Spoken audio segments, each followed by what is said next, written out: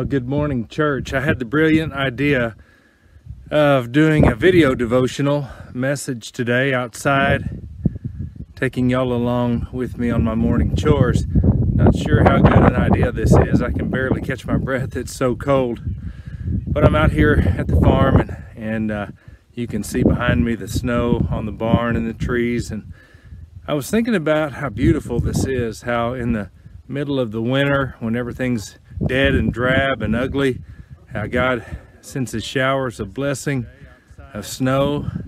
You may not think snow is a blessing, I don't know, but it certainly is beautiful. I can barely catch my breath. It's so fresh, brand new start. And so I'm going to take you around the farm with me, and you can see behind me the blessings on the barn and his grace and new starts. I was thinking about how beautiful this is, how in the middle of the winter, when everything's dead and drab and ugly, how God sends his showers of blessing, of snow. You may not think snow is a blessing, I don't know, but he was doing. It certainly is beautiful. Here's the mama. This is Rainbow. So fresh, brand new start. So I'm going to take you around the farm with me, and Daddy's name was Skittles. The blessings on the barn, Rainbow his grace, is a 3-year-old and cow. new starts. I was thinking about how thinking about the rainbow reminds us in of the middle of the winter, when everything's dead and drab and ugly, how God sends his showers of blessing, of snow. You may not think snow is a blessing, I don't know, how he was doing. Rainbow's little calf. Here's the mama. This is Rainbow.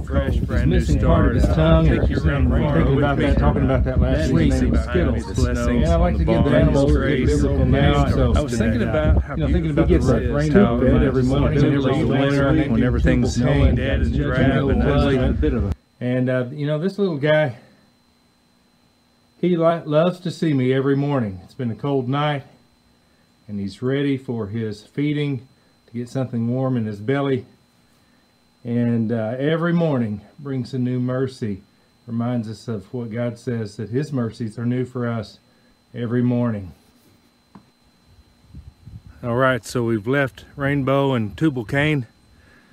Let's go out into the little lot here. We had a new calf born last night. We're going to check on him.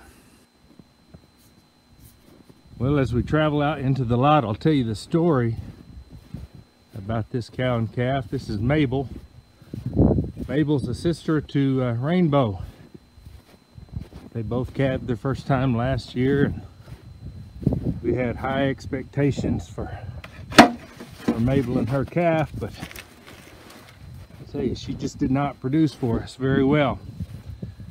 And little calf just didn't hardly have much to eat and didn't do very good. But you know what? We have too much invested in old Mabel, and wanted to give her a second chance. You know, you can second chance yourself to death on a farm and not make much, but you know, when we've invested this much in these animals, you always need to give them a second chance. And things happen. Sometimes there's disease, sometimes sickness, sometimes the animals just don't perform, but we give them second chances. And there he is under that tree. Whitney went out and checked about bedtime last night and found the calf. There he is, up under the cedar limbs.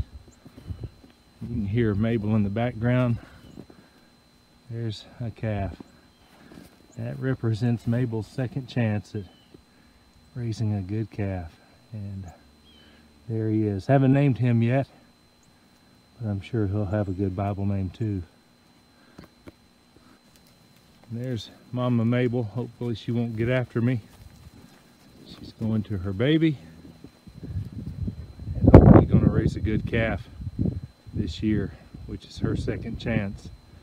You know, God does that for us over and over, another chance, so many times, so we can't take it for granted. We do know that God is a God of grace and second chances. Well, I decided to stop the chore video because I opened the barn door and got about a foot of snow on top of my head. So I thought I would finish our little devotional time together today from the inside the house where there's a wood stove and a fire going. I just wanted to finish up today thinking about God's grace in our lives. In Ezra chapter 2, we continue the story that we began last week about how God had sent his people into captivity in Babylon, but now he brings the grace of God into their lives in this monumental event of letting them resettle the land. Ezra chapter 2 is an accounting of all of the different people that were a part of this repopulating of Jerusalem, or of Judah and Israel. And you scroll through there and you can see all the different family names and how many people in each family and each group came back into the land. This is really, I think, represents an exciting time for the nation of Israel. And you get down and there's a final count, and it's over 40,000 people who received some of God's grace in this repopulation and going back to the land. You know, God's grace is abundant. It's like an ocean. You could never exhaust it. 40,000 people receiving the grace of God is just a small thing. And as we've walked around the farm and just thought briefly about this story today, I want to invite you to think about God's grace in your life as an individual. First of all, have you received God's grace and salvation? Have you received that by faith and come into a saving knowledge of Jesus Christ? That is the most momentous event you will ever have in your life, where God's grace comes in and brings you from death to life and totally changes you.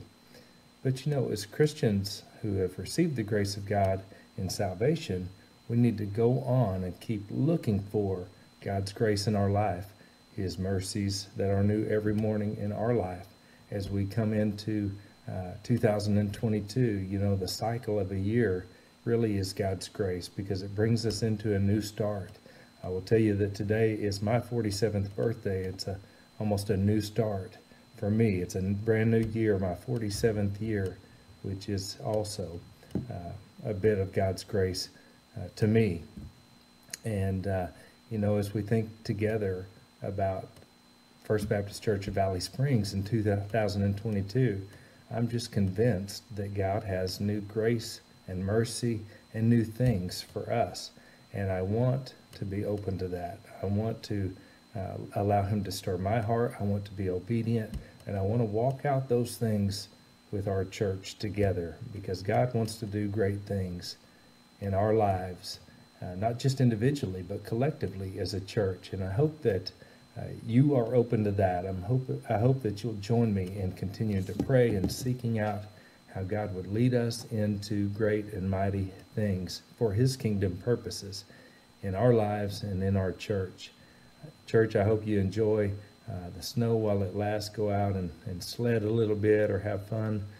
If that's not your idea of fun, we'll just stay by the fire, stay warm, and enjoy God's warmth and grace through burning some wood, or by turning your heater up.